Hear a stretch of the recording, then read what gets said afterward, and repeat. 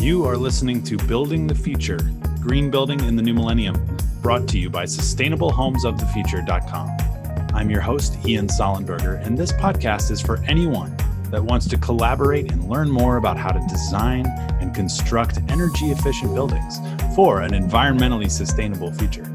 If you have questions about how to design and build with a lower environmental impact, or you'd like to come on our show as a guest, please email me directly at info@SHF, that's Sustainable Homes of the Future, shfbuild.com. Visit our website at shfbuild.com or find us on Facebook and Instagram at shfbuild. Our mission with this podcast is to inspire you, our listeners, to go out and be sustainability advocates. Share these ideas so we can truly push this industry forward. We need each and every one of you to help us build the future today.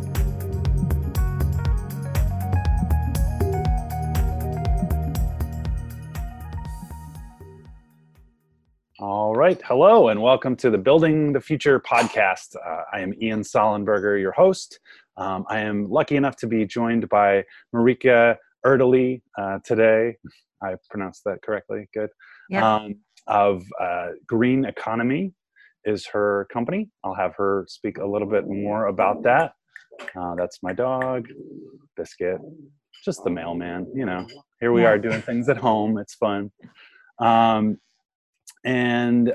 before that, I kind of wanted to just do a little rundown. So you have pretty extensive background in accounting and finance. You worked for New Millennium Homes for a while, a big developer here in the LA area.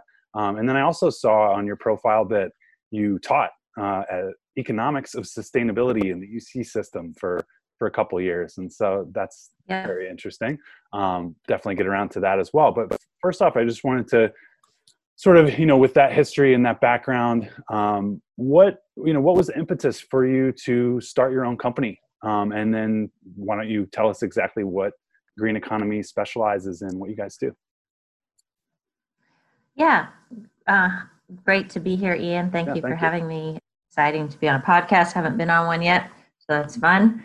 My whole thought about starting my own company was, one, I was tired of working for other people, truly, and just making them rich. So I thought, I'm going to do it myself, and hopefully it will, not that I want it to be rich. Money is not the key driver for me at all, but it's more producing something or giving guidance to help building owners save energy and operate their buildings at a higher efficiency. It all comes down to money and dollars, economics. I didn't really even realize that initially as much as I do now, but initially it was just Governor Schwarzenegger's law that came into play in October 2007 that basically stated that there would be buildings that would have to disclose their energy use. And so I thought, well, that's going to be very interesting, and somebody's going to be needing to do that. So I started benchmarking buildings while I was working at New Millennium, kind of part-time or at night if I could find a building. And actually Brian Hennessy's building was one of the first buildings that I got to benchmark, because I didn't even know what it really entailed. And I also joined the U.S. Green Building Council. They set up a commercial real estate committee, and so I was one of the co-founders of that committee, and that kind of drove me into the whole industry and meeting a bunch of other people that were also just starting out 11 years ago. There was a group of us, and many of us own our own companies now, but it was just starting to happen where people were looking at LEED, and it was important, but there was also other things that people were starting to focus on, energy efficiency and what are other things that are consuming energy in buildings. And that seemed really interesting to me. And having grown up spending a lot of time outdoors, the environment was obviously something I really appreciate and wanted to take care of. So that was also kind of a driver. If I could help building owners save money, then maybe they could save the planet too, kind of, the GHG gases, things like that. So I started Green Economy in March 2009. Green Economy has evolved into an energy consulting and construction company.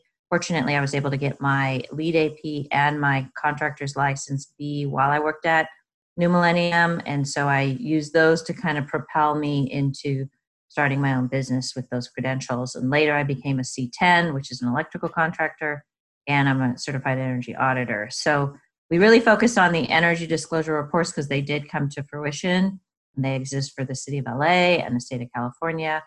But we also like to actually figure out what's wrong in a building and fix it. So it operates more efficiently and the building owner isn't wasting money, because that's the bottom line, right? Is the waste of money. So you're a solutions-based company. I love that. Yeah. I love the solution. And it's funny because today I got an email from somebody, literally I've called him like 6 times, never picks up the phone, has some screening. And he wrote me an email today asking a question about the proposal that we had submitted back in November of last year. And I thought, there you go. And I wrote him an email and told him exactly why our solution would save him money based on his bill. And I attached everything. So I'm very interested to see if, okay, now is he going to hire us?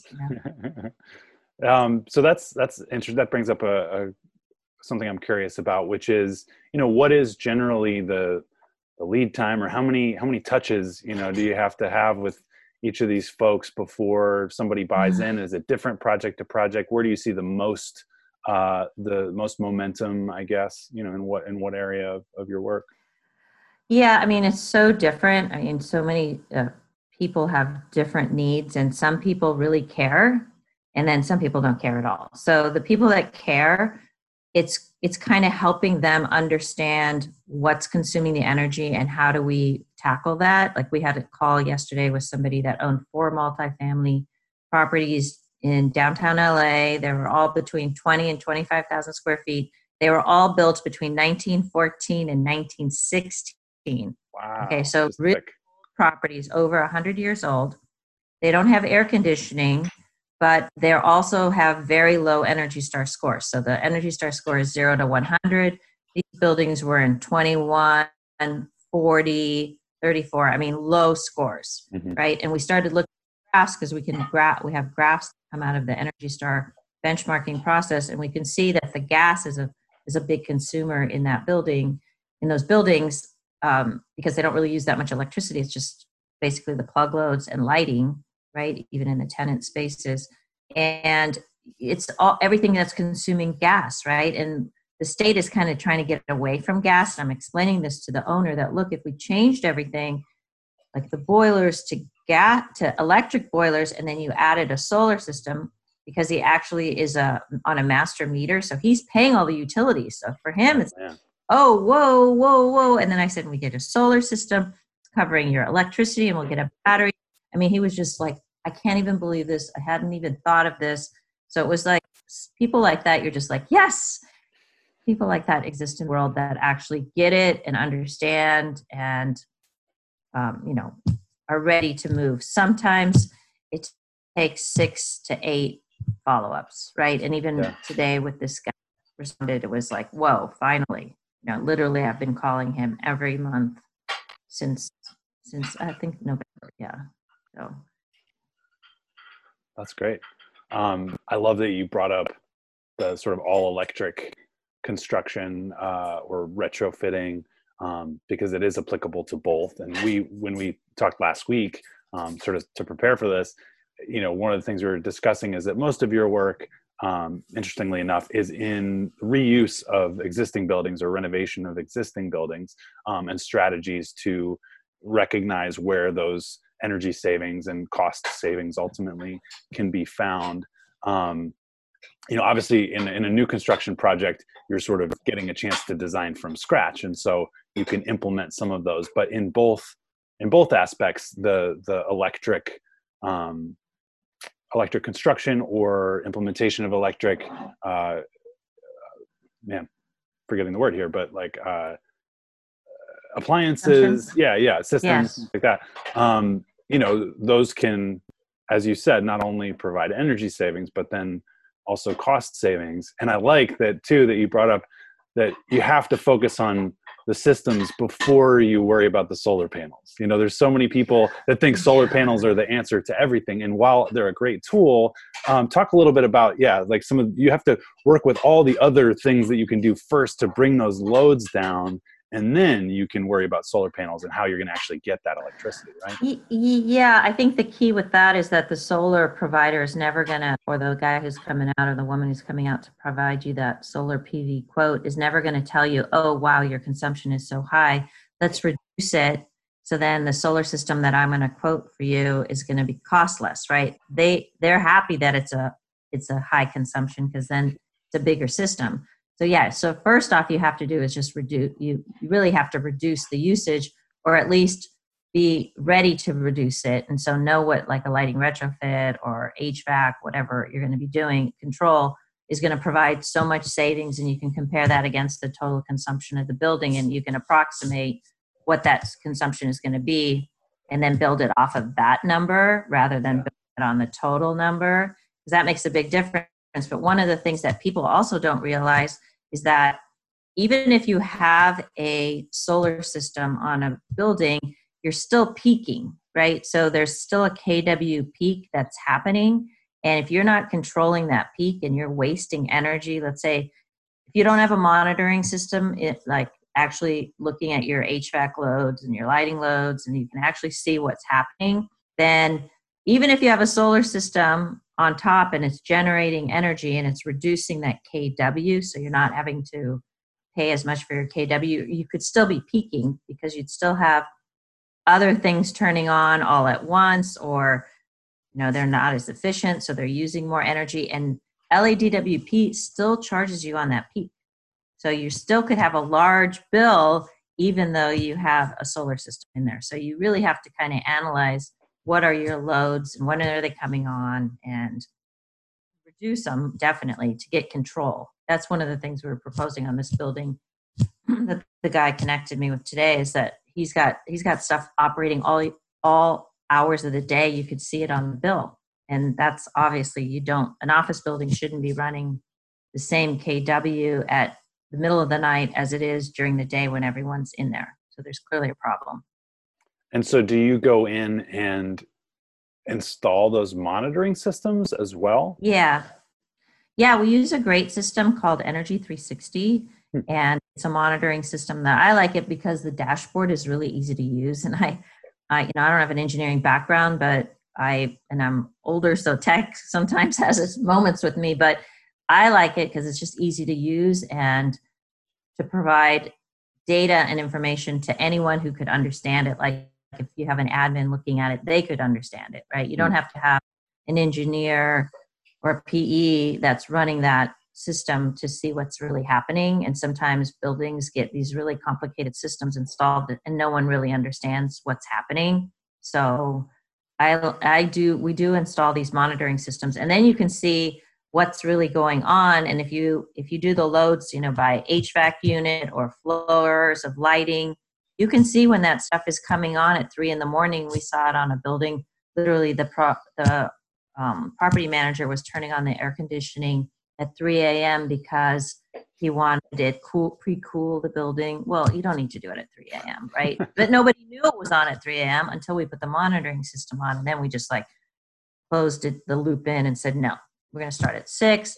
We'll make sure it's adequate. If it's not, then we can change it, because there were a lot of CPAs coming in at 7. But it's just the visibility of that with an energy monitoring system makes a huge difference. And it also can alert you when you're peaking, which then you can go, oh, whoa, what's on at that point in time? What can I turn off?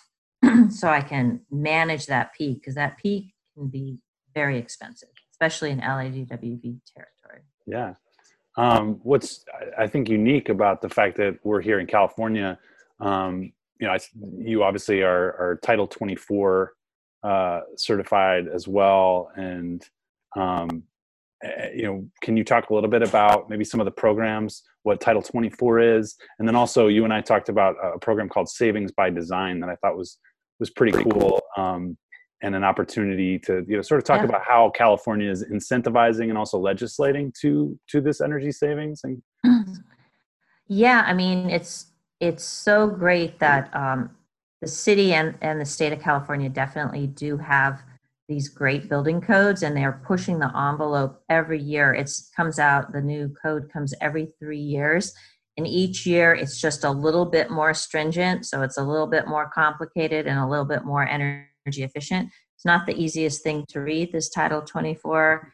It gives for sure, because it's the wording in it. And it's like, you got to look here, and then you got to look here. And then if it's this, but the bottom line is that for residential construction, California, it was supposed to be, we're right now in the 2019 code, even though we're in 2020, it just updated this year, but it always counts at the year before, names at the year before. I don't know why.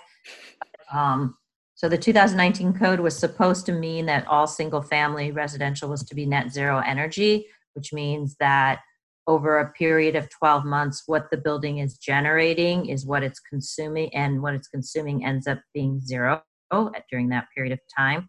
But it didn't get that far with single family. It's almost there. But like single family now, if you're building more than 10 homes, you have to put a solar system on there. Solar PV is something that's required. So that's great. Now with commercial construction, it's really moving towards net zero energy by 2030. And that code, that really brings into all kinds of efficiencies where you're really thinking of, the insulation of the building is very key, what the roof is, what kind of cool roof or what kind of solar. I mean, there's so many different things that you need to do to make a building net zero energy, and then also to have battery backup. But if you think about the building code is moving to net zero energy for commercial construction by 2030, which is not really that far, that's going to be amazing. Like all new hotels being built are going to be like that. I'm trying to envision how that's going to be. But now even beyond that, they're trying to talk about net zero carbon, which then means buildings aren't going to have gas. So there's all this development going on. And one of the things, there's a great net zero conference by a friend of mine, Drew, that he puts on, and they had a speaker there. And the whole point is California is the leader of the world in all of this. So we have to be really strong and focused. And so it's great to see that the state is focused on that with Title 24 by making buildings push the envelope. But then what's happening too is there's an incentive program, Savings by Design. We used it for a hotel downtown. And it's, if you can build beyond 10% higher than the current building code, which the development is entitled under. So depending on what code that is, if you can build it more than 10% more efficient, then the owner of the property and the design team can receive incentives. And those incentives are throughout the state. So it doesn't even matter where the building is located, what utility it is, all the utilities are in this program. And what's great about it is you have to develop an energy model of the building and see exactly how it would perform under different conditions and how you could make it more energy efficient by maybe changing the HVAC or changing the different systems, adding insulation. So you can design the building before it's actually built to a higher efficiency, and then you send in that application and you can actually get money from the state to do that. And you can even get 10% more of the owner's incentive if you put in a monitoring system, which is what we wanted to do on this project, but we didn't get to do that. But it's definitely a way to help pay for some of the improvements in energy efficiency. And then if you think about it, if you're making it more energy efficient, it's going to operate at a higher efficiency. It's going to be worth more. So yeah, why not do that? And outside of that box before you design it. Yeah. It's smart too, because California programs like that help developers, help folks in the sustainability space and the energy efficiency space to sort of ramp up and show what they can do before 2030 rolls around. Because right. In the residential space, one of the things that seems so incongruous is the fact that not very many people, not very many developers or owners or people that were about to build buildings leading into 2020 knew much about it. I mean, this legislation had passed, but you still had construction people who couldn't tell you what Title 24 was or how they were going to achieve it. They're like, well, I guess we're just going to, hire somebody to do it or whatever. And so the fact that they've got some of these programs that are sort of giving us a little ramp up to 2030, is great, especially for companies like yours and companies like ours who are trying to push the envelope because we care, and then allowing that to be shown on the bottom line, really. That's it. I mean, and because there are energy disclosure reports, right? So in the state of California, every building over 50,000 square feet has to disclose their energy. And I get a lot of people that are like, oh, Marika, nobody cares, nobody cares. Well, I think actually when there's a recession or there's a downturn in the market, if you have two buildings and one has done energy efficiency and has a higher Energy Star score and maybe has been Energy Star certified versus a building that's a 20 out of 100, so we know it's not been retrofit. And the economics and the valuation of those buildings are going to be very significant, and people are going to, they're not going to spend money on something that they're going to have to invest all this money in when there's a building that's more efficient and the NOI is higher. So I think the more information that's coming out with these energy disclosure reports, and people are going to be able to see that data, assuming, of course, that the report has been prepared correctly. Because that's not always happening with competitors that don't do that. But anyway, off of that. But the point is that with that knowledge of how efficient the building is operating, people can really use that to help make better decisions on how much a property is worth. And we can also then provide, you guys have it on your website, provide case studies that show what was able to be done on another similar building, so that if you're going into that, you can see before you even, pay the money to do the energy model, you can already buy into the fact that, okay, if I do this, like these things are possible. So one of the other questions, with the Savings by Design, the hotel project, how easy is it to achieve a 10% above code? How easy is that, in your opinion?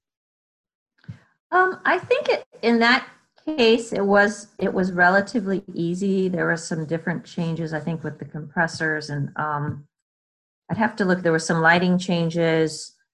There were some different things that were brought up with the HVAC units themselves. Mm-hmm. But had they discussed it, like we were brought in a little bit late to the project and they had already decided on a 4-pipe system for the HVAC instead of using a VRF, which is not a VRF. And that VRF would have probably been way more efficient, but no one had thought about efficiency in the very beginning. Even the architect had told me, geez, I would have designed this totally differently had someone said we wanted to be more sustainable and energy efficient. So I think part of that was, had we even started earlier, it ended up being 28% higher efficiency than the code. But I don't know if it's actually operating like that. And randomly, we just received an appliance incentive that we had completed for them, for the hotel, because we not only did the Savings by Design program, we also looked at all the appliances going into the hotel kitchen and seeing if they would select ones that were more energy efficient. And then they got almost $8,000 for that, which isn't a huge amount of money, but still money. Yeah. I'm trying, and I finally got a contact with someone who works at the hotel, and so I asked her if we could benchmark their building, the hotel, because they haven't benchmarked it, to see how it's comparing to the model that we designed. So I'm interested. Hopefully she hires us to do it. I said, we'll analyze it for free. I just want to see that data of, is it actually performing where we thought it would be? Yeah. Well, and again, that brings us back to the, how important it is for the monitoring systems and being able to actually. Yeah.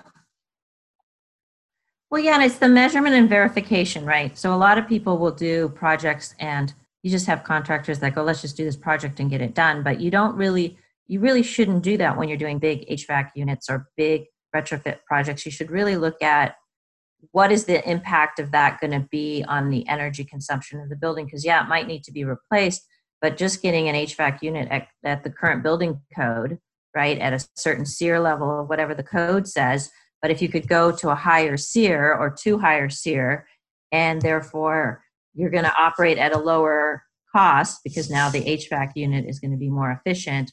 And if you did a life cycle costing on that and go, well, look, it's going to cost you it's going to be a 4-year payback on that HVAC unit to go at a higher SEER, and you're going to manage the hotel or operate the hotel for at least 10 to 20 years. Like, why wouldn't you spend that extra money if it's going to pay back within 4 years? And it's kind of a no-brainer. But they don't look at the numbers like that. But that's where people have to really start looking and going, well, does it make sense to just do this at this SEER level? What is that energy consumption going to be? But I think a lot of contractors just say, hey, this is what we're going to do. It's code. Fine, let's just do it. But which, really should look back and go, well, what's the economics of that versus something more efficient? Yeah, which speaks directly to the point I was making in residential earlier, where these contractors, might be really good at their job, at what they do, but unfortunately, the scope of their job has never included energy efficiency. That was not something that was on the table. I mean, you might have some younger people that came out of school doing that, and so they're trying to, but most of these companies, yours included, are sort of in the startup realm. I mean, they're more of a startup than a big, huge, monolith company that's doing all these these energy efficiency strategies. And so how do companies like ours, smaller companies that have a certain market share but are trying to grow, and clearly there's going to be a market for it, how do we push people over the edge? Yeah, it's a constant battle. Yeah, I'm sure. I think it's you have to document. That's why we try and do a lot of case studies. You have to document the success of the project. Like, and it's measurement and verification. And I really think that's the key, where you can show, look, in this building, we just did this, and this is the savings that we're seeing in the bill. Like, this is the reduction. And if you benchmark the building, then you can see the actual Energy Star score improve. So I think it's the validation of the data. I think it comes down to that. If you can prove it with the data that, look, this is what happened. We did this. We projected the savings. This is the savings that's occurred. You've gone back to make sure it's correct, right? That it's actually happening, which I think a lot of people don't do. But I actually like to do that, because then kind of justifies, like, yeah, we actually know what we're doing. It's working. It's a good pump up feeling when you actually see the savings hitting the bottom line. And yes, they are saving quite a bit of money doing that they did the project, right? So I think it's the validation of it, maybe. Yeah. You mentioned the Energy Star certification program. There's also, obviously, you mentioned LEED. You're at LEED AP as well. There's a bunch of other ones out there: Passive House, Living Building Challenge, Green Star. I mean, there's 8 or 9, but really, when it comes down to it, Energy Star and LEED are the two biggest, most notable.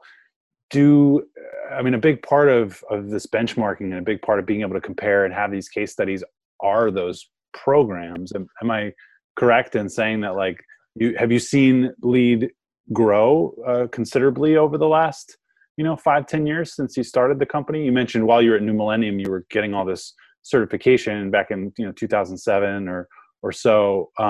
Was New Millennium doing that, or was that just something you saw and you said, you know what, this is going to be big, I want to hop on this?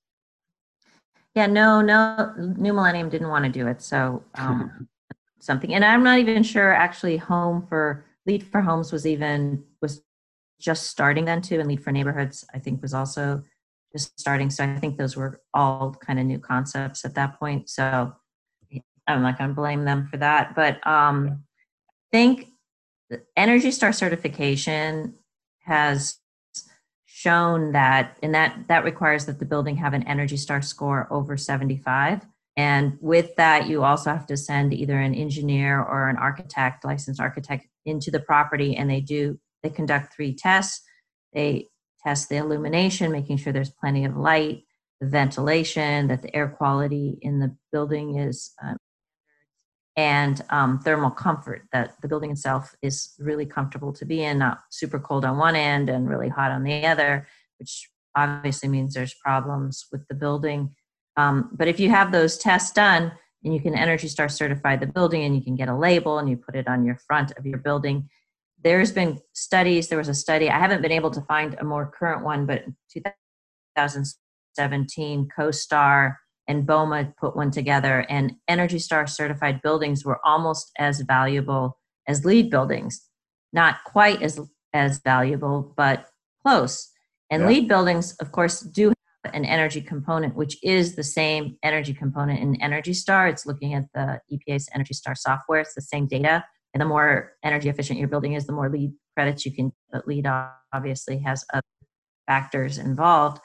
But I find that a lot of people don't want to spend the money on a LEED certified building. It's complicated. We don't really do any LEED. I did one project in the very beginning for the City of Hope. It kind of reminded me of accounting, to be honest. And I really didn't want to do accounting, which is why I started my own company. Was accounting. But it's very labor intensive, which I think it's gotten easier now because there's more software programs and stuff you can put data in. But nevertheless, it's a lot of paper in LEED.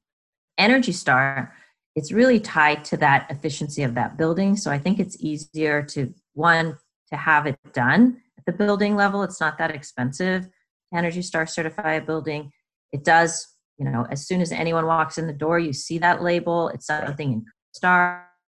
There's a checkbox in CoStar for it. So I think as more time goes on, those buildings will be, more people will understand what they mean, and the valuation of it will even intensify, I think.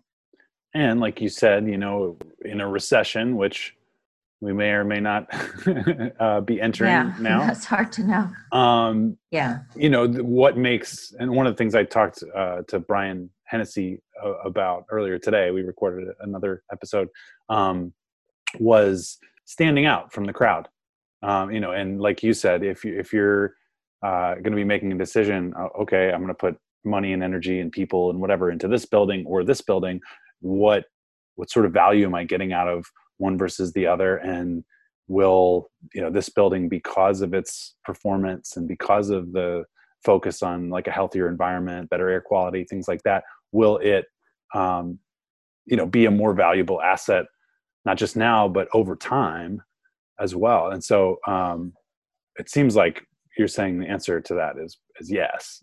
Yeah, I certainly. I mean, I think so. And there are REITs out there that have grasped that. I mean, Kilroy, I'm sure, has a high valuation. They're very sustainable. They're going to be carbon neutral next year or this year. Wow. When. So that's amazing. Then they're a big, office REIT. But there's also some other REITs that have really focused on that and do have their portfolio is LEED certified. And I think they're very much respected in their industry, right? And they're all going to operate at a higher NOI. I mean, they're not going to cost as much to operate. So at the end of the day, the shareholders of those REITs are benefiting from that energy efficiency. It's just that I think they're way more sophisticated, right? So they all understand that and they've invested in that. Mm-hmm. What's hard is communicating that to the small building owner or the small portfolio owner that, hey, this is what's really this means, and there's benefit to this. I think the hardest part of all of that is the mixed incentive that exists between the building owner and the tenant when the tenant is paying the bill for the future. And that's something that I think that's always going to be an issue until people really focus on green leases and talking about those things in the very beginning when the lease is just starting. How are we going to, because if you do buy the dud, let's say you do buy the 20 out of 100 building, like who's going to pay for those retrofits? You're going to have a tenant that's going to reap the benefits, but who's going to pay for it? And how is that going to all flush out? Mm-hmm. Yeah. And so one of the things that we were talking about last week too was, I asked you, do you think that the carrot or the stick is the better modality, I guess, for incentivizing or forcing, whatever way you look at it, those smaller owners and developers to implement some of these strategies? And you said actually the stick probably more than the carrot at this point. I know, and I hate that. I really do hate that, but I do talk to a lot of people that own buildings because we offer a consultation on the buildings that we benchmark for the disclosure laws. And, a lot of people don't want to do the retrofits or don't want to invest in their properties. There's a lot that do, and many do it begrudgingly. But I think sometimes it is the stick. I mean, in New York, I know they've added a quite a big stick to making sure buildings are energy efficient, and it will get them moving. I think LA has not given a big stick. I don't know why they decided not to, but they didn't, and I think that's preventing it from really moving forward and achieving the goals quicker. Right? You can always achieve the goal, and it can take 20 years. Or do you actually want it to happen sooner? Then you've got to have a bigger stick. Yeah. Well, and two, in approaching 2030 and Title 24, back to that, I think if you can sort of incrementally institute some of these policies or some legislation to force people to see that, and so again, it doesn't come to be 2029 and then everybody's scrambling around to implement these things, because then it's just that's like rolling out the recent marijuana legalization. Like there were so many problems with it, despite the intention being really good. There were so many problems because they were just like, okay, yeah, we're going to legalize this, and then there wasn't a lot of thought on the processes of how that was going to happen or how you were going to lead up to it. It just sort of happened, and then there were mom and pop shops that were going out of business that have been in business as dispensaries for 4, 5, 10 plus years, for some guy that just has a bunch of money and wants to start a dispensary, and he could do that because of the legislation. So I think there's a certain amount of protection of not just allowing these big companies to roll in and say, okay, well, we have the money and the skill set to do all of this, but really helping out small businesses, helping out between now and then, people that are caring and that are putting the energy and their own resources into these things for good reasons. And I mean, maybe there's an incentive there. Maybe incentivizing small business and incentivizing smaller owners and developers to do some of these things would help help with that sort of disparity. Yeah, I mean, I think that's what LADWP was trying to do with their lighting and HVAC incentive programs. But like their program, they made it so complicated that they got so backed up that they then decided, oh, we're going to change it to a different program. And now there's like a free program, and then there's also a bigger, better program for larger buildings. So, I mean, so a bunch of people got free lights. Some people were happy with them. Some people weren't, because knows what the quality of the lights were. I don't know. But I think incentives help with that from the utility, but I think it's got to be workable and not so complicated. But then Edison's incentives come in and out. Like they have them, you got them for 3 months, and if you don't get them, then forget it. You got to wait till next year. So it's managing that, like that piece of it can make a big difference for people, where it could cut 20% or 25% of the cost down. So then more people maybe would do the work if they knew they had an incentive. But the incentives, it just depends on the building, right? If you can get them or not, and whether you get them for free or not. But that helps. But now with cost segregation in the way that you can actually write off a lot of these via your taxes and accelerated depreciation, which is cost segregation, where you do the retrofits, but you can accelerate it. Instead of 39 years, it's 5 years. And so you're getting a tax benefit right away, relatively right away, by doing the retrofits. It's almost kind of like, well, wow, if you have the cash and you have a tax liability, or you can get the cash, then why wouldn't you do it? Because you can write it off. And these are all strategies that you're talking to clients about? I mean, everything from grants to tax write-offs to, I mean, your full scope, saying, okay, these are all available to you? Yeah, we bring those up all the time and say, look, here's a cost segregation person. Here, talk to this person, because then you can understand how quickly you can write this off. Solar projects right now are ridiculous. 50% of it is tax write-offs. Wow. Like a commercial solar project, there's a California incentive, there's a federal 26%, and now the new tax law has an additional 10% bonus that you can write the whole thing off, that part off. So like those really, I mean, if you have a tax liability or tax appetite, then those make it really a no-brainer to me. It's just, I think people don't understand it, and maybe they just still don't believe it that it's going to be like that. I don't know. I'm not sure why some people, that it seems like such a great deal and you should do it, and they're still like, oh, I don't know. I don't know. Yeah. I don't understand. I mean, I'm just like, are you kidding me? But people just won't do it even when the numbers are really clear that it makes sense to do, right? And there are also some strategies too where you can sort of spread that cost out over time. I know PACE financing is one Yeah. of the things that that's available out there. CPACE in California is what it's called.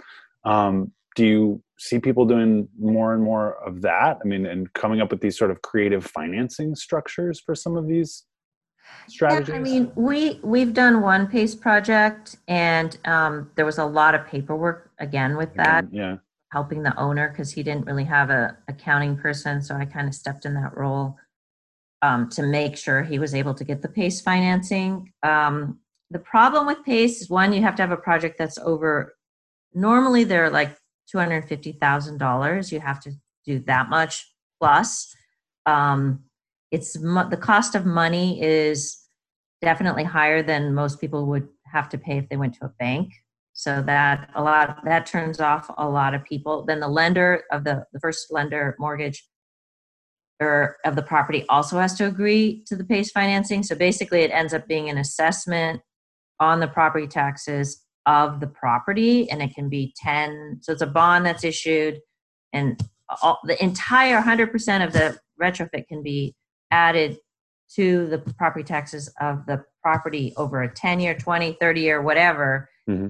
Basically, retrofit the building, put it all on your property taxes, Energy Star certify it, get it all fancy labeled, sell it, right? Make a lot of money, and then someone else is paying the property taxes with that assessment, but still they have a lower energy cost. So it even makes sense for the person buying the building, because the energy costs are going to be more stable, because they're not going to be shooting up, because it's a much more energy efficient building, and those property taxes aren't going up that much. They're not going up at the cost of energy. So it's kind of just shifting your money of where you're putting it, whether you're paying property taxes, and some of that property taxes can be charged to the tenant as in a camp charge. So then the owner doesn't pay for it anyway. Somebody else is paying for it. So it's really a good deal, but a lot of people don't understand that either, right? I think some people, and then they say, well, I can get money cheaper from somewhere else.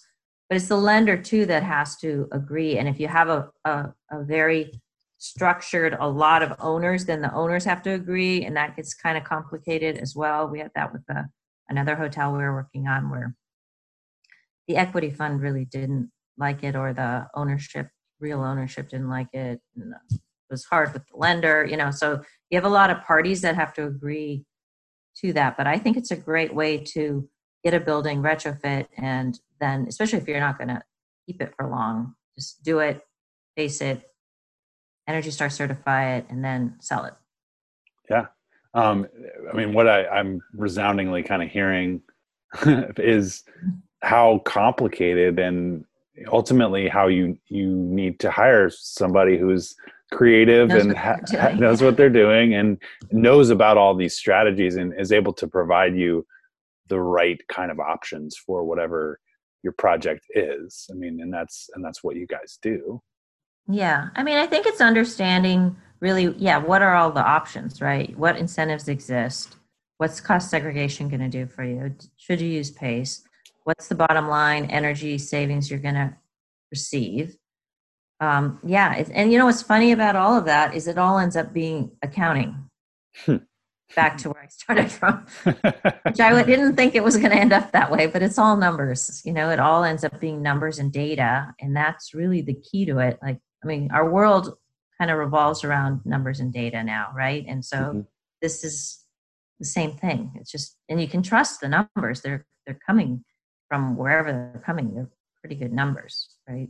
Yeah. Well, we've got a whole bunch of people, spending a lot of time at home these days, and maybe having a little bit more time to ponder the idea of where our economy's headed, what maybe they had a business that was in a particular sector, and now that business doesn't seem as lucrative or, you know, as resilient given current circumstances. And so I think it's the perfect time to be talking about these strategies. I mean, sustainability as a term obviously is a huge term. It can be applied to all sorts of different things, but really, when I boil it down, I think it's being creative, looking at the project, whatever it is itself, and saying, okay, how can I mitigate a downturn in the economy? How can I mitigate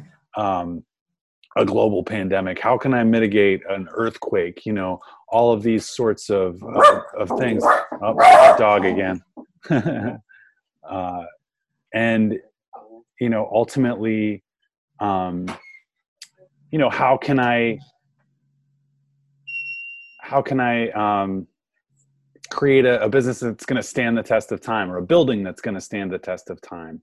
And so really, you know, it comes down to, at the end of the day, it comes down to having some smart, creative, innovative folks all coming to the table. It's not one person. One person can't figure this out. Two people can't figure this out. It's a team of, you know, 5, 10, however many people, you know, getting in a room together and really, you know, bouncing around these outside the box ideas and saying, okay, maybe some of these will work, maybe some of them won't, but what are the best ideas that we have and how can we apply them here? And I love that that's what you guys are doing. That's your business model, basically, you know, whether it's number, you know, no matter where it comes from. One sort of final question I wanted to ask you, because I don't want to take up too much of your time here, but, you know, what is the most exciting opportunity as you see it when it comes to sustainability in the built environment, in buildings? Like what's something that just excites you? I am really excited about aerospace companies and energy efficiency for them. We've worked on one and we did some great stuff, and we have been referred to a sister project out in another city. And I really like that because they're consuming a lot of energy. So anything we can do is definitely going to help them. But also they care, right? They're paying the bill. They're the tenant, so whether they own the property or not. Mm-hmm. So it's kind of interesting working with that kind of mindset, and they're engineers usually, so they get it. And I like that. I like that kind of innovation where they want to do solar, they want to do, you know, better thermostats, all LED. I like that environment because it's been around forever, and there's still buildings that haven't even been touched yet, right? A lot of buildings have been, different types of buildings have had LEDs and attention, but it seems like a lot of the aerospace companies haven't spent money on that. So that's kind of an interesting area to me, as focusing on that kind of use where you really kind of, and even though they have a lot of process use, so that's not something you could maybe control, but you could still control the peaks of when they're turning things on. I do like that environment. That's neat. And then the other thing that you had mentioned, we were talking last week, you know, most of your work tends to be in renovations of older buildings. But there's a huge market, you know, in new construction for what you guys are doing. If you can bring, you know, if I was an owner and a developer of a particular property, I'd bring you guys in, you know, day one.